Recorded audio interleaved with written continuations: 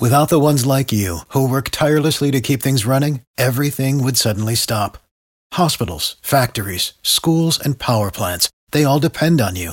No matter the weather, emergency, or time of day, you're the ones who get it done. At Grainger, we're here for you with professional-grade industrial supplies. Count on real-time product availability and fast delivery. Call, clickgrainger.com, or just stop by. Grainger, for the ones who get it done. Every team, every topic, everywhere. This is Believe.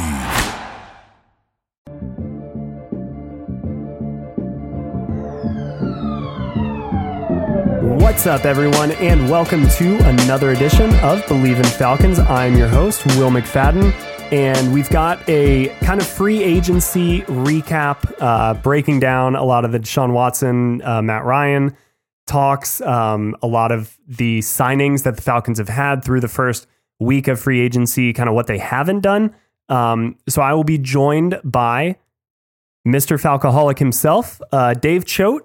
Will be joining me for the majority of this podcast to break down a lot of what Atlanta has done so far in free agency, what they haven't done, the players they've gained, the players they've lost, and of course, all of the Deshaun Watson, Matt Ryan stuff that we covered extensively over on the Falcoholic and on Twitter and everywhere. I mean, it was unavoidable, but Falcons do not end up with Deshaun Watson.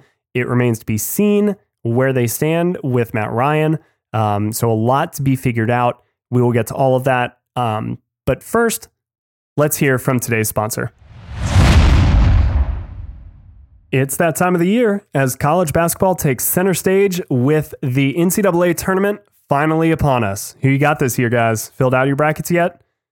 If you're looking to wager this year, BetOnline is the number one spot for all your updated odds and info. They also have great games, including the bracket contest, where you have a chance to take home the top prize. So head over to the website or use your mobile device to sign up today and receive your 50% off welcome bonus on your first deposit. Just use our promo code BLEAV, B-L-E-A-V, to get started. BetOnline is your continued source for all your sports wagering needs, including live betting and your favorite casino games. BetOnline, where the game starts. All right, before we get to Dave and that conversation, I just wanted to kind of share my thoughts on the way that everything broke down this past week, because I'm a little bit concerned, honestly, and I'm not somebody who, usually panics, and I don't think I'm anywhere close to panicking per se, but I'm a little bit trepidatious based on the way that the Falcons kind of sold us on where they were heading, or at least their plan going into free agency. And a lot of that was they were going to kind of focus on some of their in-house guys.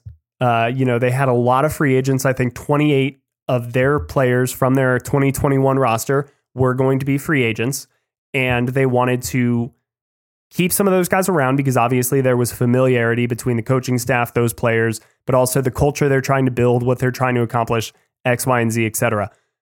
So a lot of teams do like to focus on keeping their guys around. There's a reason they're there in the first place.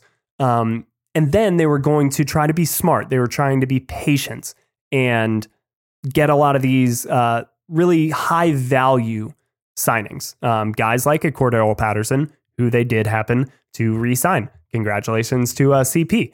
But those are always going to happen kind of later on in free agency. So I wasn't very surprised when I didn't see the Falcons be super duper involved, kind of in that legal tampering period that happens 48 hours before the new league year begins.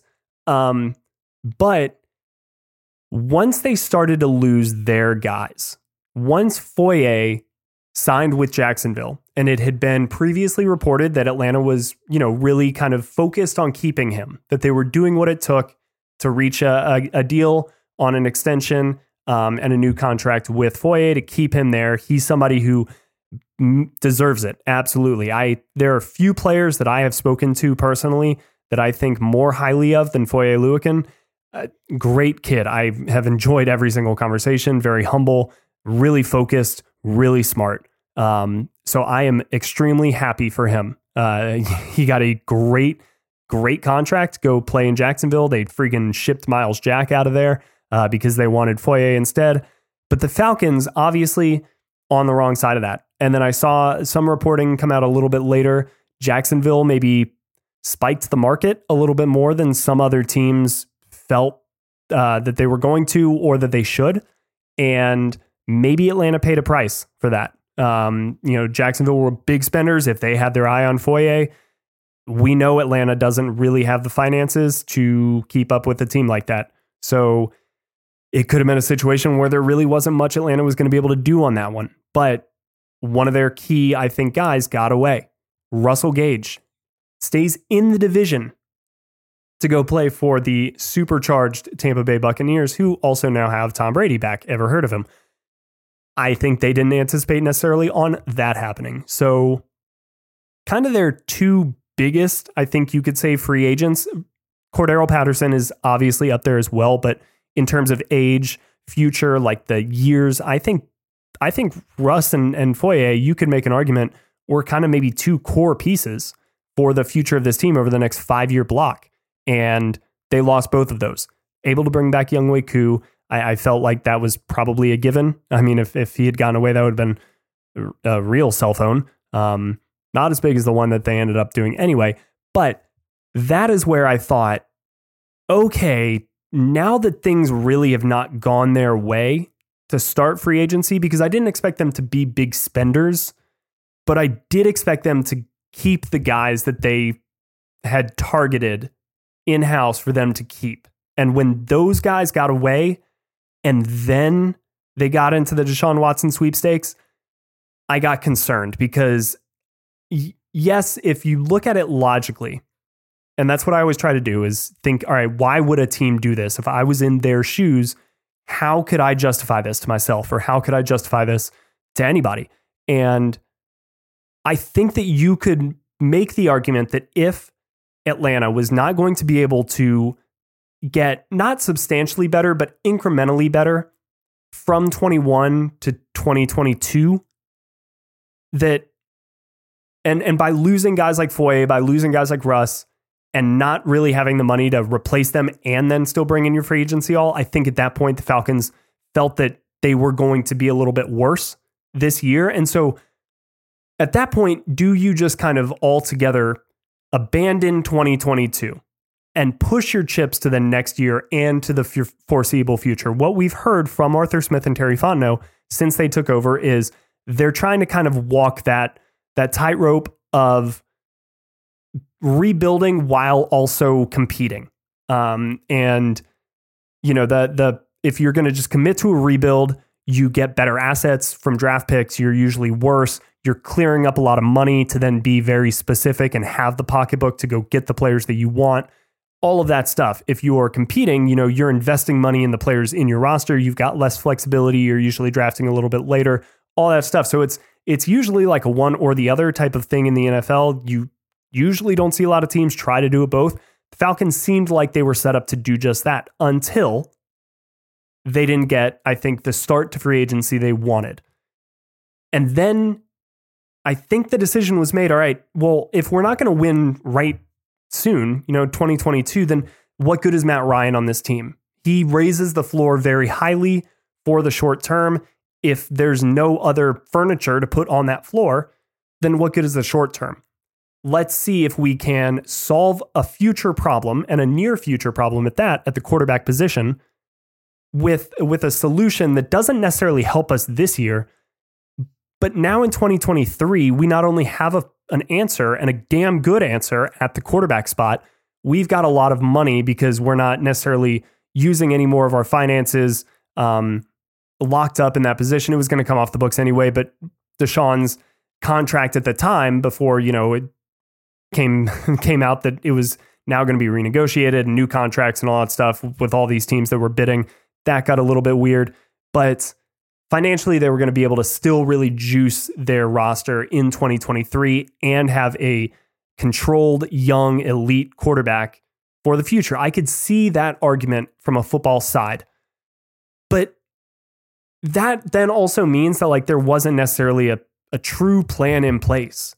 And you don't just go from, all right, we're going to try to be very strategic, smart, use our limited resources in a very wise way to get the best value we can to address some key needs. And then we're going to continue to just add as much talent with the best players through the draft.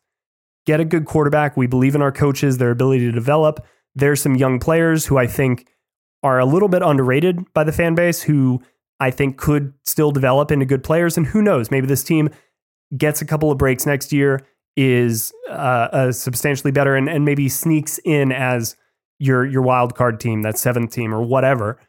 That's progress. It's not great, but it's progress. And it's the type of progress that actually I think is more substantial than just kind of overnight turnarounds, because that shows real growth. That shows that they worked for something and that they went from 7-10 to 9-8. And that's hard to do in the NFL, but damn it, they did it. That's kind of what I thought we were going for here. And a lot of their free agency signings I really like. They're really kind of the signings I anticipated. But the Deshaun Watson move, because your issue is not at quarterback. Not yet. Not right now. When we're talking about quarterback, it's all kind of a succession plan. But the reason people are saying draft a quarterback, it's because I think everybody assumes that they want at least a year to learn under Matt Ryan. That's the benefit right now of drafting a quarterback, is not for the immediate term, but for the future. And yes, Deshaun Watson would help with the future, but it just seems so weird to, instead of focusing your sights on the other 21 positions on your team, that you were focused on the quarterback and dealing a lot of future assets, dealing a lot of capital that you have when you don't have a lot of liquid capital. Just kind of seemed weird. I don't think that they would have included somebody like AJ Terrell in that deal, but really, you can't just win with a quarterback. I think if the Atlanta Falcons should know anything, it's that it really does take a team. And yes, we're in an age of renewed elite young quarterbacks, but guys, Matthew Stafford still won the Super Bowl this past year against Joe Burrow, and he did it with a better team around him than he's ever had. Matthew Stafford didn't change. The quarterback's the same. The team around him changed, and it got better. He got a much better defense to work with. He got players around him. So the notion and the weird criticism that Matt Ryan always had, that like, yeah, he needed a good team around him to win. Who the hell does not in this league? I mean, it's still a team game and quarterback matters, but it just seemed really weird that the Falcons were got real googly eyes for, and I get it, a young elite quarterback at this position, but given the baggage that he came with, and baggage is frankly a far, far lighter word than should be used. I mean, all of the civil allegations, that's frankly horrible. And I was not excited at all about this franchise kind of opening that up and welcoming that in. So I'm very glad that they did not do that. But even still, just kind of the message that it sent, I'm worried. I don't feel very good that they now have a plan, or one that they're 100% sold in. And so I'm going to kind of need to be sold a little bit on their plan. And they're going to need to prove that they can still identify and nail these players. Love Casey Hayward as a signing, like Isaiah Oliver coming back. I agree with a lot of the moves they made, but as a whole, I don't know if the long-term vision is there, based on kind of the pivot that they made seemingly out of the blue. So that's that. Sorry, had to get that off my chest. Let's go to a much better conversation that I had with Dave. And yeah, we're going to keep talking about Deshaun stuff, but we will also get to their other free agency moves. So stick around. Dave Choate, Mr. Falcoholic himself, now joins me to break down and recap Atlanta's hectic week of free agency to kick things off. But Dave, before you and I recorded, we were talking a little bit about I like to have notes a lot for this show. Don't have notes for this one, so we're kind of flying blind. We're ad-libbing a little bit, but it got me thinking. There are a few things I think in life that I'm just more comfortable you know, talking about. Just turn a camera on, turn a microphone on, sit down, no prep. You got to talk about the Atlanta Falcons. I don't really think there's maybe any topic that I'd be more comfortable just talking about. What about you? I'm curious, in your life, what are some topics that you could just sit down in this chair, we're turning on a microphone, and for the next 30 minutes, you got to just talk? What would be some topics that would really be intriguing to you, maybe to do that? That wouldn't scare you, I guess. Yeah, this is a good question. I wasn't expecting this, so here we go. Well, the Falcons would be one, because I basically talk about the Falcons for 30 minutes uninterrupted every day in some context or another. So, Yeah. But my other big thing would actually be like space. I love space. Oh, hell yeah. Yeah, it's like I could sit there and talk about space and physics and all that stuff, even though I don't understand it that well. I could definitely talk about it and reveal my ignorance for 30 minutes. I would feel great about that. I didn't know that about you, Dave. That's nice. I love space as well. You know, just I took astronomy as kind of a bullshit class in college, but I really enjoyed it. And yeah, anytime on like the Twitter feed, timeline, whatever, any of the trending kind of NASA stuff, like when they had those recent images of, I guess, Venus that showed us kind of the surface to a greater degree than we'd ever seen before, I found that very fascinating. So that's awesome. That's a great answer. Space. Yeah, and I missed Venus, so there you go. Now I got something to look for after this. That's great. There you go. We got more stuff to talk about outside of possibly poor decisions being made by this Atlanta Falcons organization. So let's just start right there. The Deshaun Watson saga came out of nowhere, ended in kind of just as much a confusing fashion as it began. But the Falcons do not have Deshaun Watson after seemingly rolling out every kind of red carpet in Atlanta, getting, you know, essentially full buy-in from ownership, from every level of the organization. It seemed like they were ready to take the franchise in a completely different direction. Now, we'll get into maybe some of the reasons why they felt like that was the right path forward, but it certainly seemed like the reaction from a lot of fans, and of course it was divided, as all of these things are now in any phase of our life, but for the most part, it seemed like a lot of people were pretty united in their notion of this is maybe not the right thing to be doing, especially considering it seemed like the week before that they were content with moving forward with Matt Ryan. Now that we've had a couple of days to kind of sit with the dust settling, have your thoughts changed at all on how all of this went down, or is it still kind of as weird and befuddling to you as it was 3 days ago?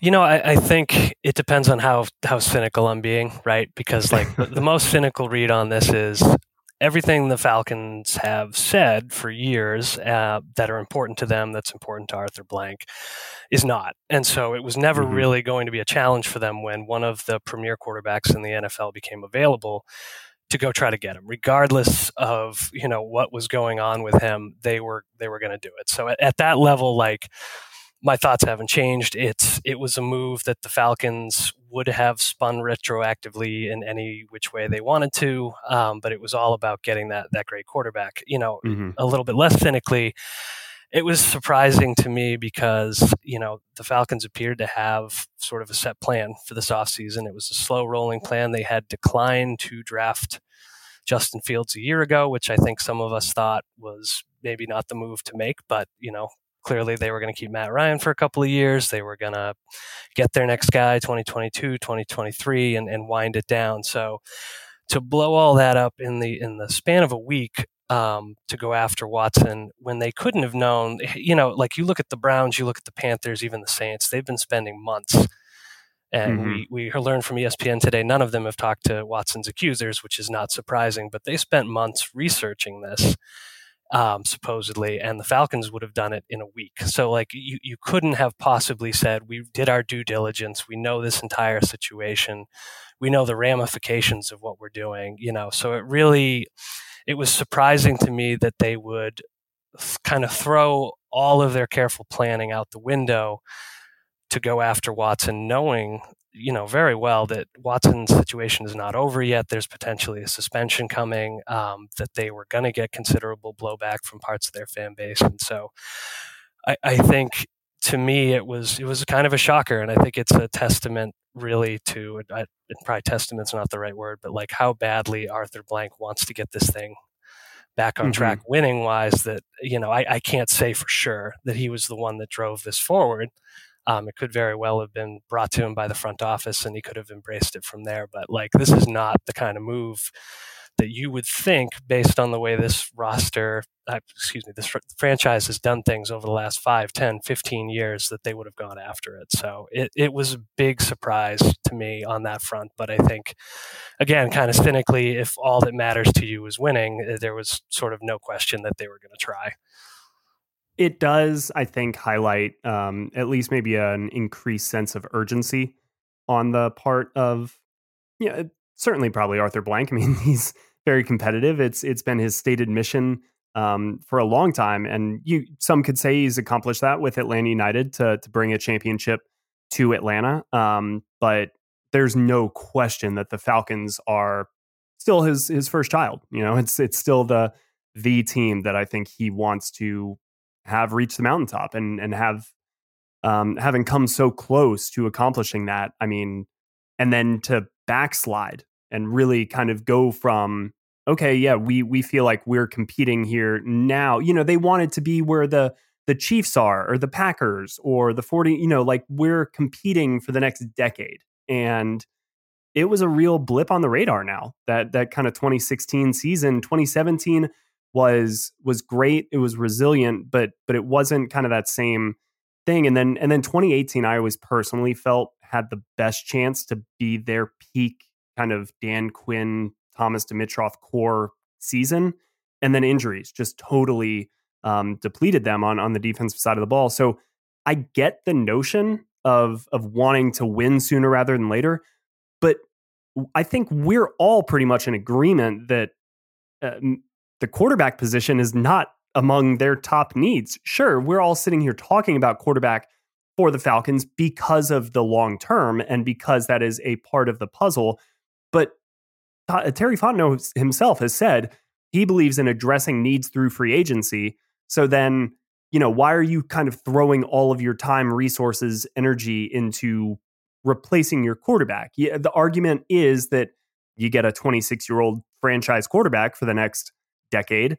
But it just kind of seemed like there wasn't a plan. And that's what has me concerned, is that they kind of told us one thing during the combine, in that, we're going to be smart. We're going to look at every situation individually, but we're going to try to kind of walk that tightrope again and get these undervalued assets in free agency that can come in and outperform maybe their contract. And then they turned right around and just went after Deshaun Watson and, were willing to seemingly throw a lot of future capital at the quarterback position. Have you been able to make sense of what their plan is so far in free agency?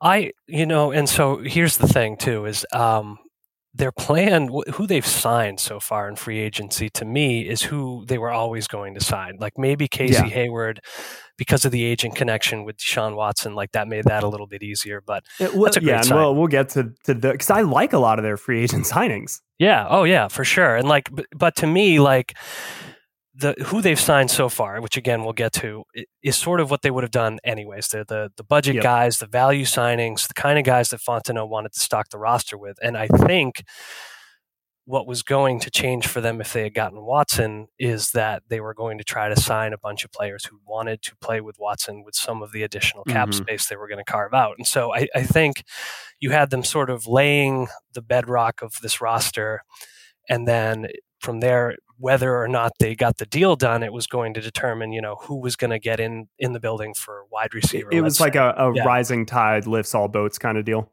Yeah, I very much think so. And I think, their plan with Watson was, I still think 2022 would have been like a bit of a mess, no matter what. But, if you had gotten Watson, though, I think what would have happened is they would have tried to move the timetable up and say, we are arriving in 2023. We are going to be one of the NFC's elite teams. Whereas sort of what they've been building toward is, hey, hopefully we'll still be competitive in 2022. And we'll be good in 2023. I don't think there was like that big boot stomp that said, we're going to be a great team next year.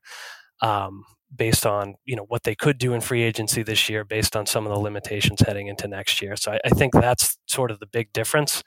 And I think everything that we've seen to this point is really just the kind of roster building work that Terry Fontenot enjoys doing, which is getting those value guys. Like I really do think that. So I think that was sort of the plan, and it blew up in their faces. But I think nobody they signed is like an oops, we shouldn't have signed that guy now that we don't have Watson type of thing. So yeah, I guess it was a little bit of a home run swing in that, maybe this was a detour route that just kind of we discovered where, yeah, I mean, if you can land one of the premier young quarterbacks in this league, I mean, if NFL is not nearly kind of in free agency terms, like as close to people just wanting to go to play with other people as much as like the NBA is, say. So I don't think it would have necessarily been to that degree where, all right, now we've got Deshaun. So like it's going to just be a who's who of players under 28 wanting to come and play in Atlanta. But you probably would have gotten some of these younger guys who do want and recognize the talent at that position that Deshaun does possess. And so, yeah, you could understand maybe why they felt like, hey, if we play this just right, maybe it does kind of speed up the timetable a little bit. It certainly seems like, based on reports, they were trying to sell Deshaun on kind of a 2023 plan.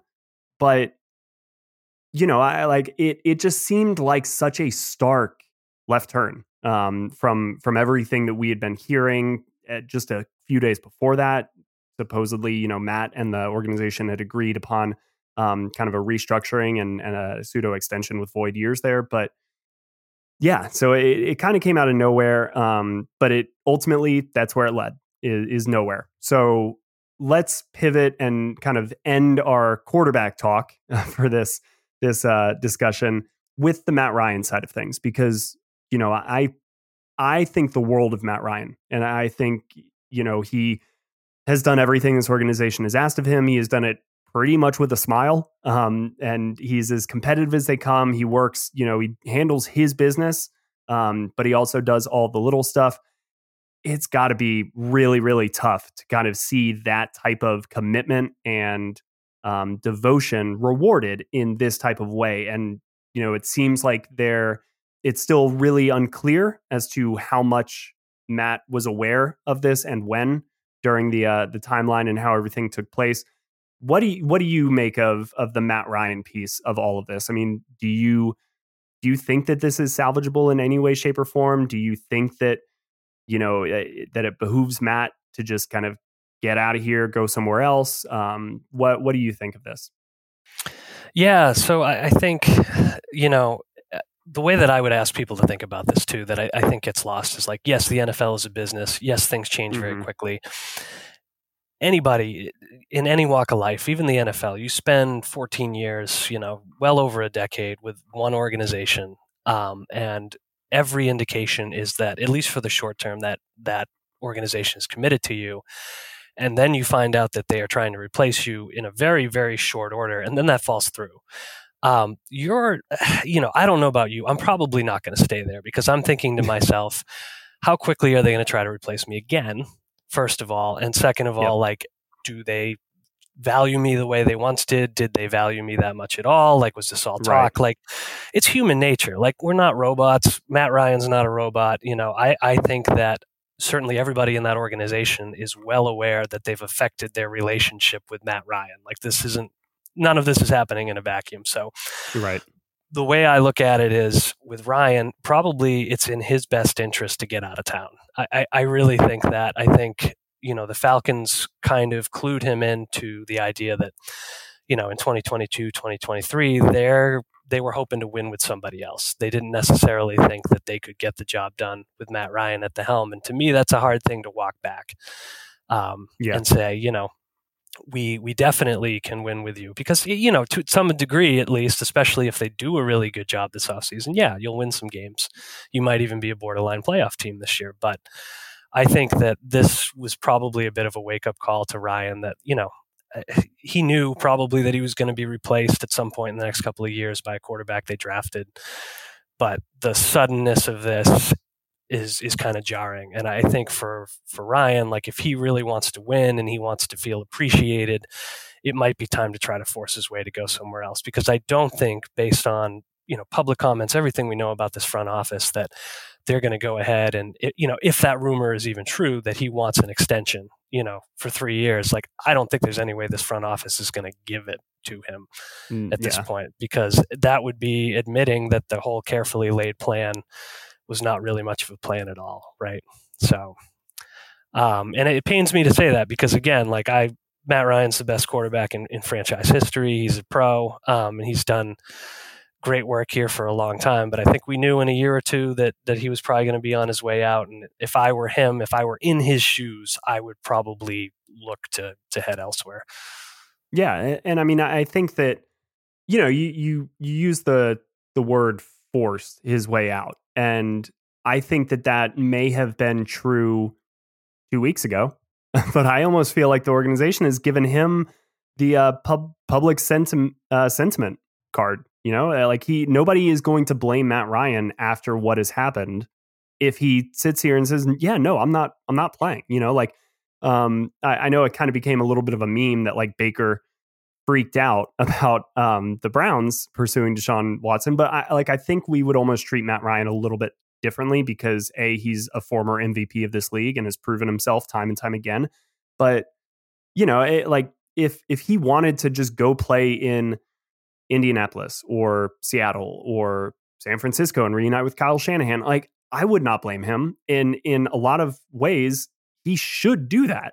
It would probably help his Hall of Fame case. It would probably help his ability to win for the remainder of his career. I mean, there's a lot of reasons why Matt shouldn't.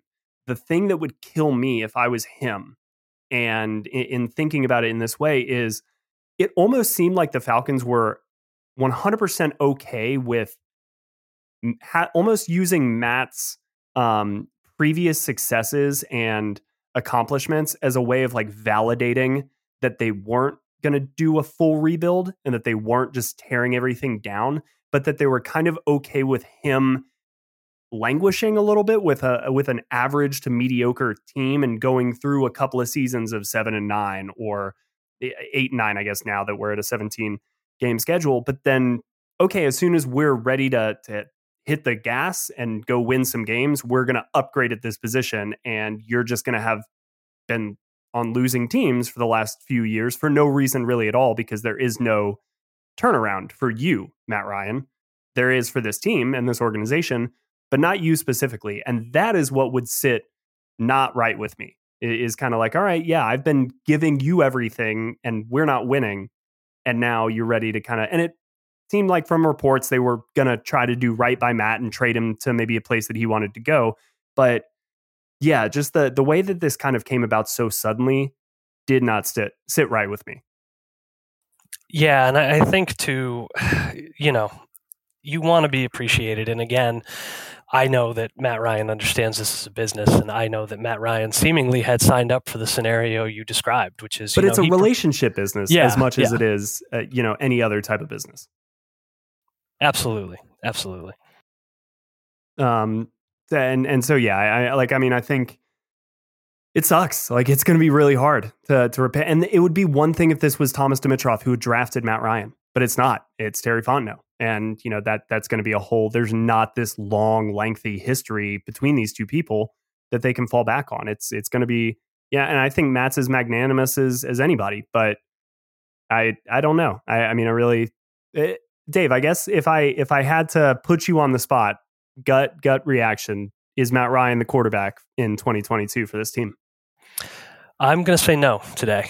I'm going to say that he is going to get traded somewhere, and obviously we'll know if this is foolish potentially by the time this is posted, because it could happen at any point, But I look at it and say, yeah, I don't think so. I think the damage has been done. I think Ryan's had some time to think about life after the Falcons and where he might want to go. I think that the Falcons have kind of played their hand and have to live with it, and I think he'll probably end up being traded. Yeah, unfortunately, I agree. But that was a great point by you. We should timestamp this little beauty of a conversation. It's 7:30 on Sunday night. So if anything happens after that, we are not held responsible. But let's talk about some people who are actually going to be on this team in 2022 and some free agent signings. If you need a recap or a reminder of who the Falcons have signed or lost in free agency, please head over to the Falcoholic. Dave has written a great free agency tracker that he is updating regularly with all of the latest moves. But Dave, I'll let you start us off on this conversation. Who do you want to start talking about first as far as free agency acquisitions are concerned? I think I'd start with Casey Hayward because this is, and it flew under the radar because of everything else going on, but Casey Hayward is the biggest free agent signing, I believe, in dollars of the Terry Fontenot era thus far. And so I also think it's a great signing. And Alan Sturck had asked me in a roundtable that'll be posted on the Falcoholic, maybe again by the time you listen to this, sort of, did I think that Casey Hayward was a good signing, or should the team have drafted a young corner? I think they can still draft a young corner. I would still support it. It's not going to bother me if they go really early and get an elite player, but you have AJ Terrell, and giving yourself like a really high-end cover corner opposite him, somebody who has an excellent track record of success, and it seems to be aging really gracefully. And then bringing back Isaiah Oliver as well.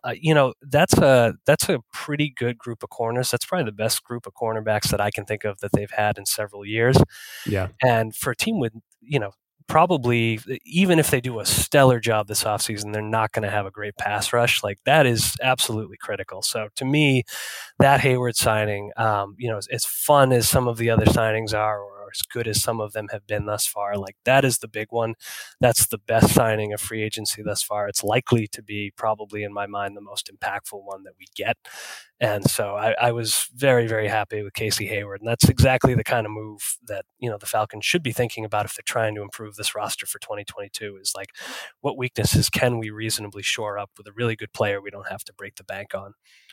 Yeah, I completely agree. I mean, when I saw that trade basically announced on Twitter, or signing rather, I was ecstatic. I mean, this is a really, really good, exactly the type of signing that you get excited about when Terry Fontenot says, we're going to look for kind of these market inefficiencies and guys who we think are better than their price tag. And, they got Casey Hayward for, well within their budget to come in and be kind of their number 2 corner. I mean, he was PFF's number 20th overall cornerback last year. I mean, that's really, really good at his age 32 season.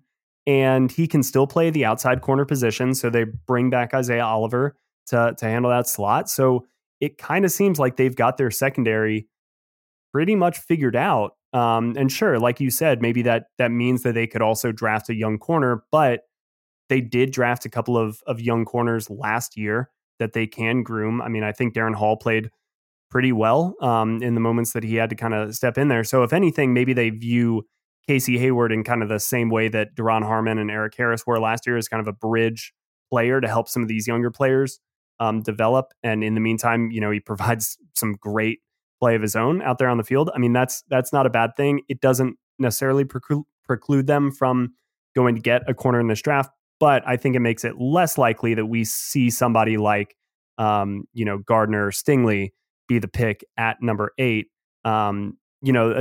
The position they have not yet really touched in free agency is the pass rush. Dave, do you think that's because of the price tag of, just free agent pass rushers, or do you think that kind of makes it a little bit more obvious where the Falcons are kind of looking with the number 8 pick in the draft?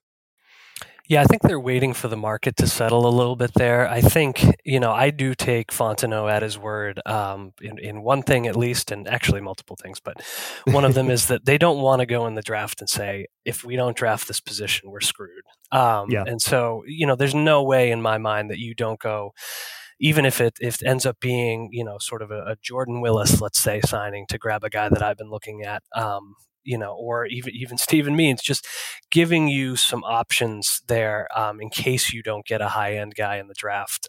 Not necessarily exciting ones, but they're going to pick up somebody. I think they are sort of waiting to see, like, the big big offers roll in and see who else they can get. The interesting thing about that for me, and one of the things that made me wonder if, the trade talks sort of did take them off track a little bit, was you saw a guy like Jacob Martin sign a very reasonable deal early on in free agency. And I looked at that deal and thought, that's probably about what the Falcons are going to be looking for if they're going to be spending on anybody. And the fact that Martin went so quickly in free agency, for a deal like that tells me that you might be able to get those mid to low tier guys for a fairly reasonable contract. And in that sense, it feels like there is a little bit of a hold up here that I'm not quite sure about, but I do think, week goes by, 2 weeks go by, and there's a handful of decent guys left on the market. They'll be scooping them up. There's just no way that they can go into the season with this edge group that they have today. Yeah, I mean, absolutely. There's no way that they can go in with what they've got today. But it's there are some of these. It's almost not necessarily the top tier pass rushers, but maybe that second B, third A tier that it looks like there are some guys who have not yet been signed, and that might be the area where the price tag comes down a little bit. Just some of these guys who thought they were good enough maybe to get that marquee kind of contract who aren't, and they're out there on the market for a little bit. And that's the type of guy that it seems like Terry Fontenot was really interested in finding, somebody who, for one reason or another, the market's a little bit lower on them than was believed to be the case. So yeah, maybe pass rusher is a position we see them this week, next week, who knows? But let's kind of talk about three players with whom Falcons fans should be very familiar, and that would be Foye Oluokun, Russell Gage, and Cordarrelle Patterson. All three were free agents when this offseason began. The Falcons only able to bring one of those guys back. Cordarrelle Patterson will return, much to his pleasure. And Russell Gage and Foye Oluokun are both gone.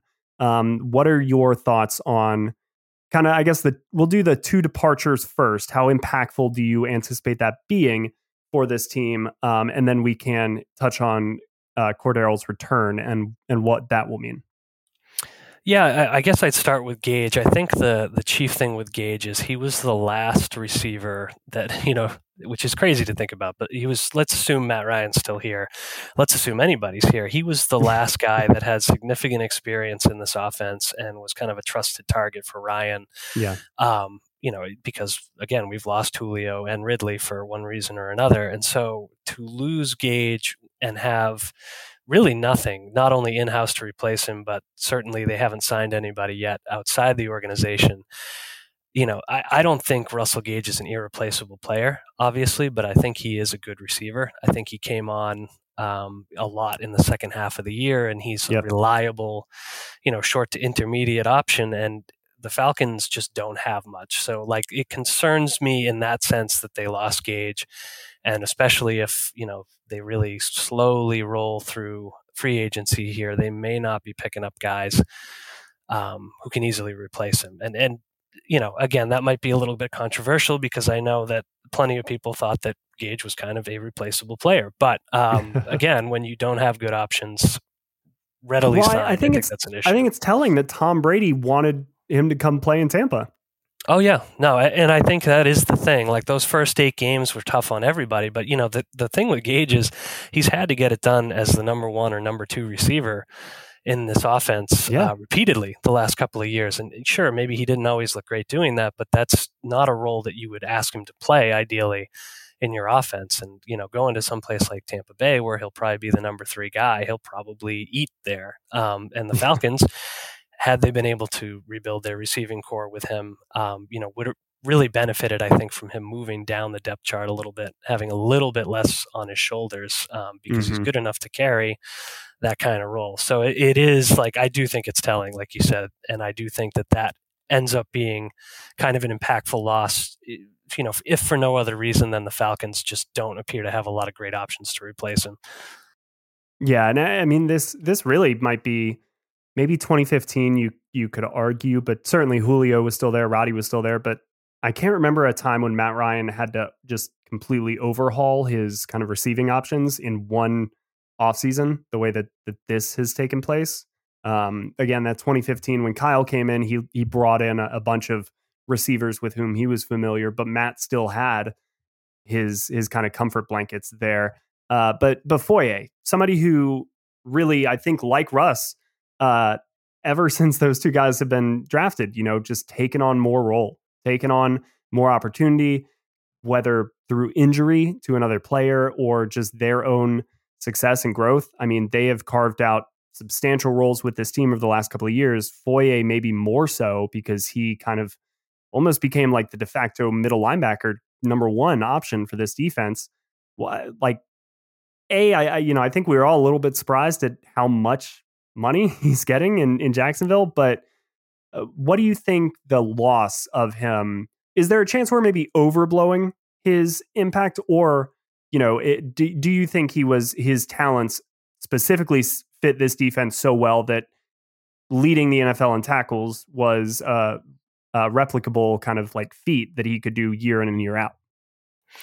Yeah, I look at it as, this is not the biggest loss. I think I like Foye a lot. I think he was a good player. I think he was a rising player. I think there's a pretty good chance that he ends up excelling in Jacksonville. So on that hand, like, you may have lost him before you even got the best out of him, which is always a bummer. But I think the big thing for Oluokun was really that he was providing turnovers, consistently generating them or helping to generate them for a defense that they were wholly reliant on that for a variety of reasons. And so that's where I see them missing him, is that he did have a little bit of a knack for getting that timely turnover, and maybe some of that's luck, which would be encouraging since they've lost him. But I do feel like, between this draft class being, pretty deep, I think, at inside linebacker, and having Michael Walker on the roster, who is a player that I like quite a bit and think just needs an opportunity. I think it's not the most impactful loss. Like, you can certainly argue that, I know it's all fake money at the end of the day, but going up to $15 million per year was something the Falcons simply could not do for him, knowing that, you have Deion Jones, at least for now, you have Michael Walker, you have this draft class that you can probably dip into and find a player who's going to be good in a year or two. I think the biggest question again is, like, if the Falcons can't really ramp this defense up and get some more talent across the board, are you going to miss that big play potential that he had? And that's where I think, yes, possibly that will be a bad thing. Yeah, it's a great point, because I still think back to the game. Well, it was New Orleans, right? A couple of years ago when he recovered 3 onside kicks just like in a row. That was insane. Yeah. It was nothing. And I remember watching him, because, the best part about being up in the press, you see everything, right, that you don't see on TV. And it was him and Alvin Kamara. It was like Alvin Kamara every single time was the guy 7 yards back who's supposed to come up, and the front line blocks and clears the way, and he just falls on the ball. The front line never blocked Foye, and they were just playing chicken. And every single time Kamara just kind of like got out of the way, and Foye, it was the most bizarre thing I'd ever seen. But yeah, his ability to just force fumbles, like in the Dallas game a couple of years ago, where unfortunately that played out the way it played out. But he is that type of weird game-changing player who you don't think about him in those terms, but yeah, he could just change a game in one afternoon with the right type of mentality or performance or what have you. And I do think that that's really smart. The Falcons are probably going to miss that, because they may have benefited almost like unknowingly, not to them, but maybe to the fan base.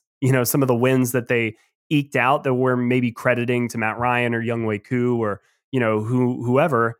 Yeah, Foye may be as important in those wins as anybody. So, I'm going to miss him a lot, because he was just a really fun player to kind of root for.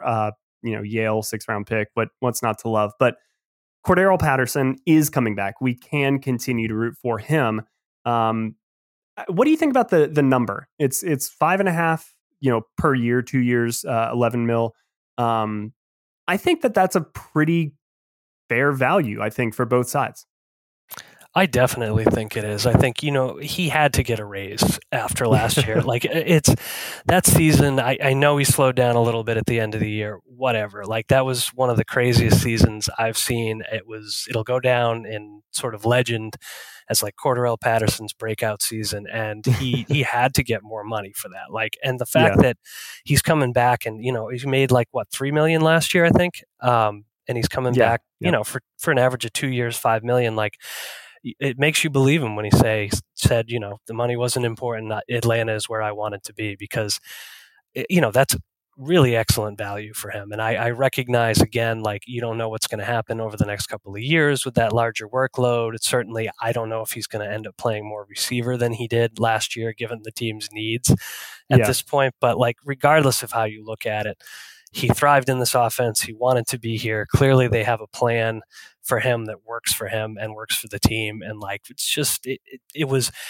the timing of it suggested it was really intended to be a public relations move. Maybe they sped up the contract a little bit there.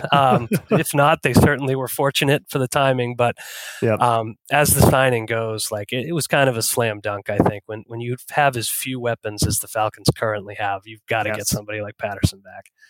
Absolutely. I completely agree. The timing of it, very suspicious, like you said. It pretty much happening. Was it the next day?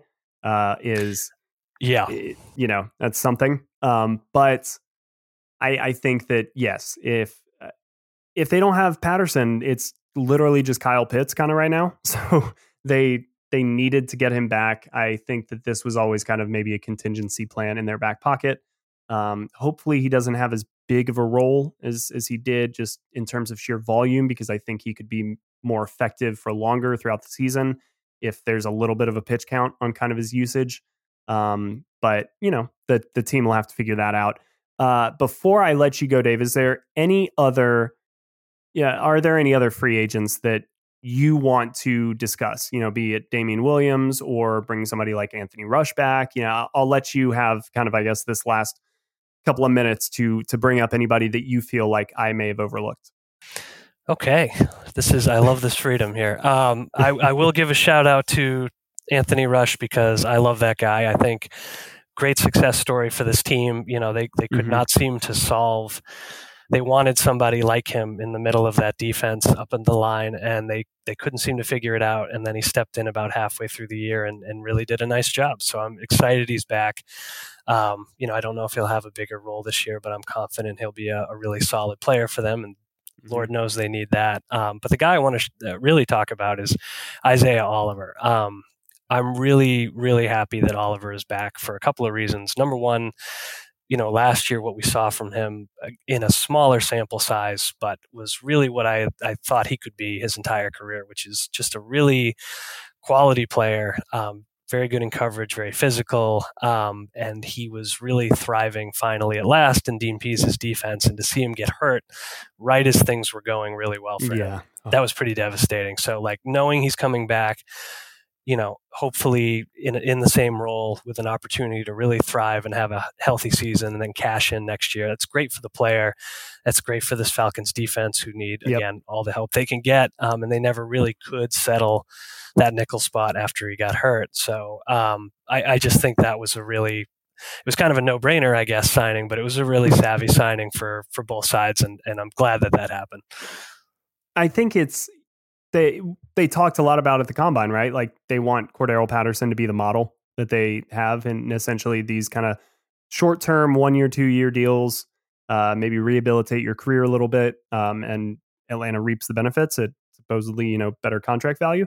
I look at this signing with Isaiah Oliver in a very similar kind of fashion. And yes, he had been with the Falcons previously, but it's very clear and apparent that Dean Pease and this new coaching staff saw something in Isaiah Oliver that they think very highly of. And I don't want to say that, Dan Quinn and his staff didn't see that in him, because I think that they did. Obviously, that's why they drafted him in the second round.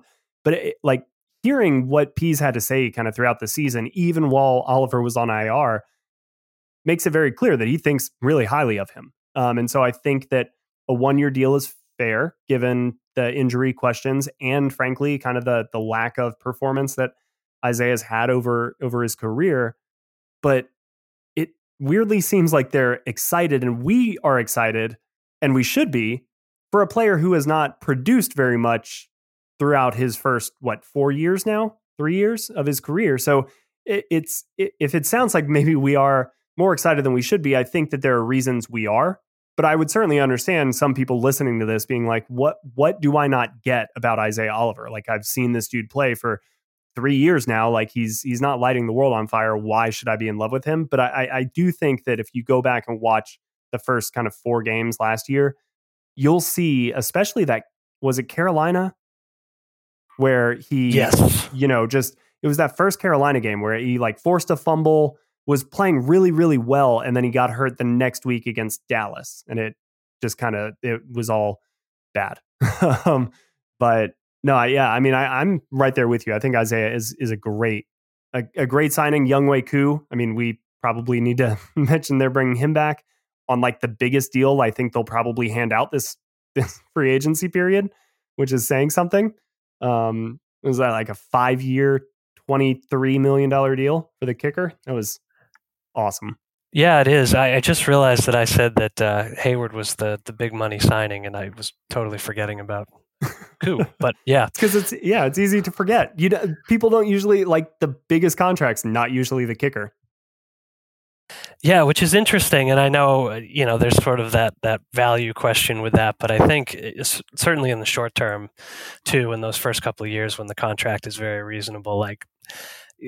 This is a guy who's shown he belongs. This is 2 years in a row of really excellent kicking play. And when you have a kicker, you can have guys that are great 1 year and are just decent the next. And there's a lot of year-to-year variance. So seeing what Koo has done and been able to string together since he got in Atlanta, I think is really encouraging. Yeah, I mean, he's as consistent as they come, has proven to be that. But so are you, Dave. There's no podcast-to-podcast variance with you. It's right through the uprights every single time. So I really appreciate your time in joining me today. Please let everybody know what you've got cooking on the Falcoholic over these coming weeks. Yeah, and you should note that all those kicks are from like 20 yards out, but still, I appreciate that compliment. But yeah, at the site, ton of great stuff like yourself, Will, Everett Glaze, Kevin Knight. I know you guys are working hard on some draft profiles and the like. I'm really excited to see. Yeah, I mean, it's almost draft season, right? We're very close to being there, and you should see the tabs open right now on my screen. It's a nightmare of draft tabs. Is it like 100? Can you even see what they are? They're all little teeny tiny icons at this point. Okay. Yeah, I gotcha. I know that well. So yeah, I mean, tons of great draft stuff coming up, but we'll also, we'll have you guys covered through free agency, obviously with whatever happens with the Matt Ryan situation. And, there's a lot of reacting right now, I think, to what the Falcons are going to do because there's a lot of unknowns, but we're also super excited about what this team can hopefully bring back in the draft with the capital they have. So stay tuned for that. Yeah, the draft, I'm really looking forward to the draft. I think it'll be exciting, anytime you have a top 10 pick. Great. I weirdly kind of feel like I'm more anti-trade back than I usually am. I don't know why, because I guess I just feel like they're great pass rushers in this draft, and there's going to be one there at number 8. So like that makes total sense. But there's plenty of time for us to talk about that in the coming months. Dave, I really, really appreciate you taking the time to join me and talk about the first week of free agency. Jesus, man, that's the first week of free agency. We've got a lot more to go. Yeah, I doubt this week is going to be much less exciting, but I do think maybe week 3 is a little bit quieter. We'll see. I hope so. But thanks, Dave, again. I really appreciate it. Thanks, Will. All right, that'll do it for today's podcast. Thank you again to Dave for hopping on and talking a little bit of Falcons free agency with me. Thank you guys very much for listening. It really does mean a lot. Man, I wondered if I was going to have to do an emergency podcast this week with all of the quarterback news swirling about, trying to figure out who am I going to get on. Who on earth do I know who I could just hit up in the drop of a hat and say, hey, hop on this and talk about, a potential quarterback trade who also already doesn't have their own thing going on. it can be stressful. But frankly, I do it because I enjoy it. I like to talk about football. And I hope that you enjoy or get some pleasure out of these conversations. And if you do, please let people know where they can find us. Please subscribe, rate, review. If you don't, that's cool. Keep it to yourself. And just keep hitting the play button and maybe plug in your ears. But anyway, today's episode was presented by BetOnline. Thank you guys, as always, for listening, and take care.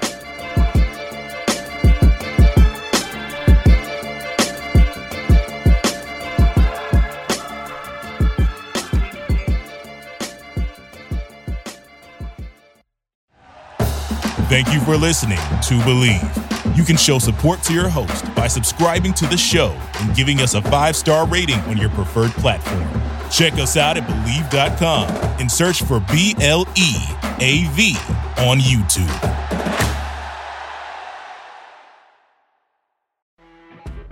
You know when you're listening to a true crime story that has an unbelievable plot twist that makes you stop in your tracks? That's what our podcast, People Are the Worst, brings you with each episode. I'm Rachel. And I'm Rebecca. We're identical twins who love true crime cases that make you say, didn't see that coming, and we hate the people responsible for them. Listen to People Are the Worst now on Apple, Spotify, or wherever you get your podcasts.